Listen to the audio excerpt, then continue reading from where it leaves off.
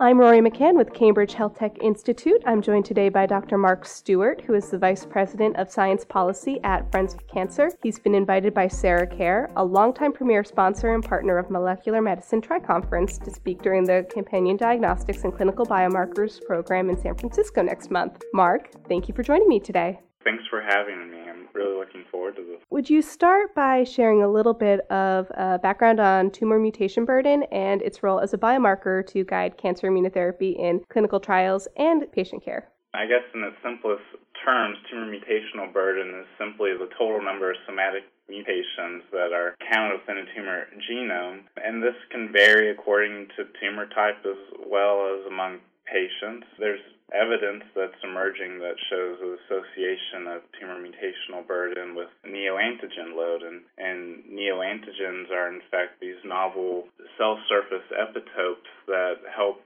our body recognize it as a foreign substance, and so in fact it leads to increased T-cell reactivity and therefore leading to an anti-tumor immune response, which is the way that these immune checkpoint inhibitors actually function.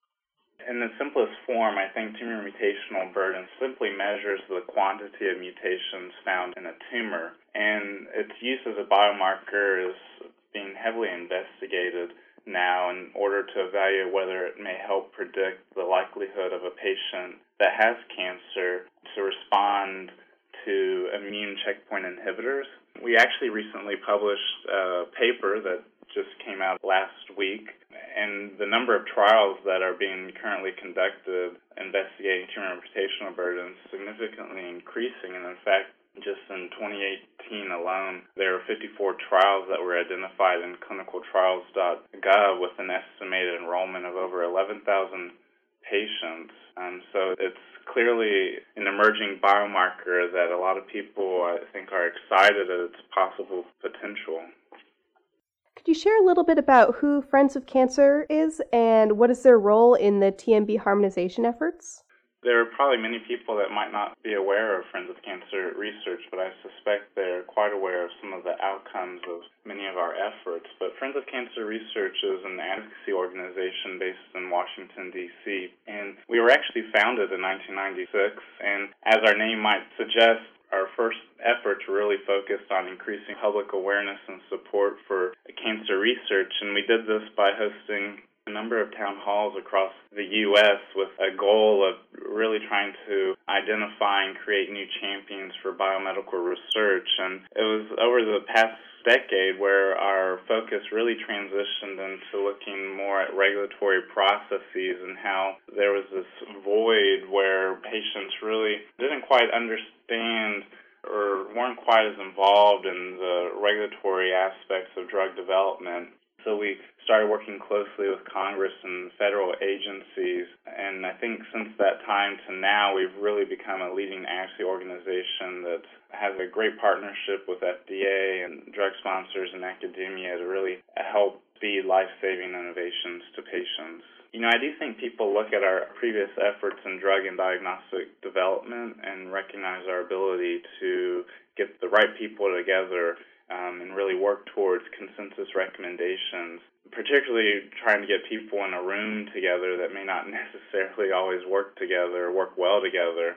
And I think that puts us in a unique position, particularly around this whole tumor mutational burden harmonization effort that we have underway. And we also have the ability to really integrate the patient voice into this. That's really what the driving factor for this whole harmonization effort is. The use of immunotherapies has really taken off in recent years, and it's exciting to see that, you know, there are some cancer patients that have experienced incredible responses to these new therapies, but unfortunately, that benefit's only been seen in a minority of cancer patients, and so there's certainly a need to be able to better identify the patients that are likely to respond, and that's where tumor mutational burden really comes to play here. And I think recent clinical studies have certainly associated high TMB with improved patient response rate, and it's clearly emerging as a biomarker of response for these immunotherapy agents. What are some of the barriers to harmonization at this point? The need is great for harmonization. What are some of the challenges you're currently experiencing in your efforts? recent clinical studies have associated high TMB with improved patient response rates and survival from immune checkpoint inhibitors, and as a result of TMB is emerging as a biomarker response for these therapies. But if you look at the various diagnostic tests that are available and methods, you'll notice that there's quite a bit of variability in terms of how TMB estimation and reporting is currently taking place. And I think that in itself certainly demonstrates the need for standardization and harmonization of TMB assessment across assays and sensors. Practically speaking, these different ways in which labs are presenting TMB can ultimately lead to confusion for oncologists and patients. And so recognizing this, we've convened a working group involving cancer institutions, diagnostic partners, drug sponsors, the FDA, and it's truly been a collaborative effort. And I think without key partners like the National Cancer Institute and SaraCare really coming to the plate, I think we'd be in a much different position than we are now. So we're very fortunate to have all of these key players involved in this project. And who are these market leaders for the TMB assays? Who are the key players in this effort?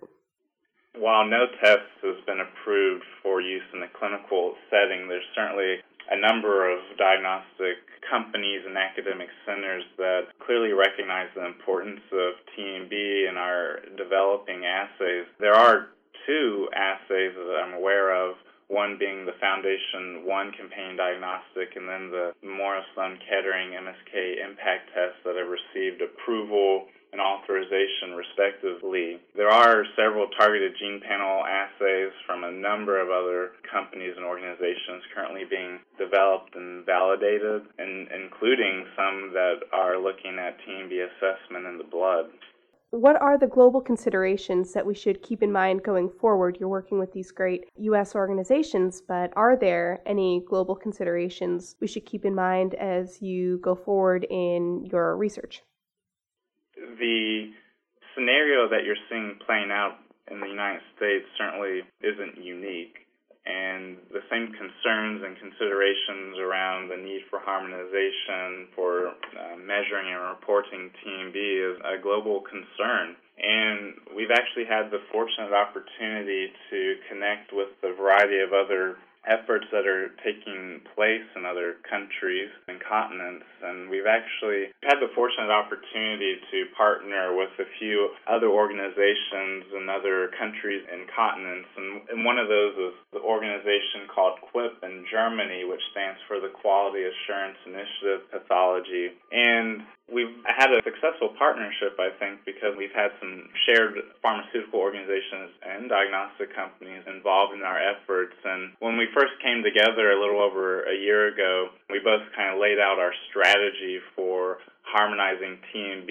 And as a result, we were pleasantly surprised to see that, in fact, we were adopting kind of complementary and multidisciplinary approaches towards the same goal, which I think added some confidence that we're likely headed in the right direction. And so as data from our different efforts have been generated, we've been fairly open in terms of discussing kind of the implications and recommendations that we're able to draw from them. At the end of the day, we want to ensure that the recommendations that we do put forth are implementable not just within the United States, but can impact and have positive effect for patients globally.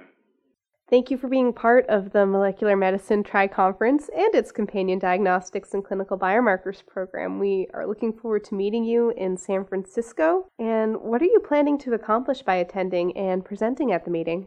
Sure, I'm really excited to be at this meeting. I have to admit it's my first time going to it. And after looking at the website and the speakers that are going to be there, it's just an incredible opportunity, I think, to be able to interact with all the experts in the field that are gathered at this meeting. For us as an organization, it's exciting to hear about what are some of the current efforts, currently taking place within the field of companion diagnostics and biomarkers, but more importantly, it's exciting to see what's on the horizon. As an organization that's really looking at ensuring regulatory pathways and developmental pathways really speak to the market, it's important for us to really know what scientific innovations are currently taking place so we can better prepare for them. Generally speaking, there's a lot of activity around the use of liquid biopsies, and it's of particular interest for our organization as we're undertaking a new pilot project here in 2019 around the clinical application of liquid biopsies. So I really look forward to seeing some of the talks and meeting some of the speakers to learn more about it. Well, we are looking forward to having you there as well and hearing your talk and hearing what Friends of Cancer Research is doing this year and what you're looking forward to in years to come. So, Mark, thank you so much for joining us, and we look forward to seeing you in San Francisco. Thank you. I look forward to it too, and hopefully the weather's a little warmer there than it is in D.C. right now. You can learn more from Mark and Sarah Care on Tuesday, March 12th. You can check out www.triconference.com. That's TRICONFERENCE.com for more information. We hope you'll join us in San Francisco.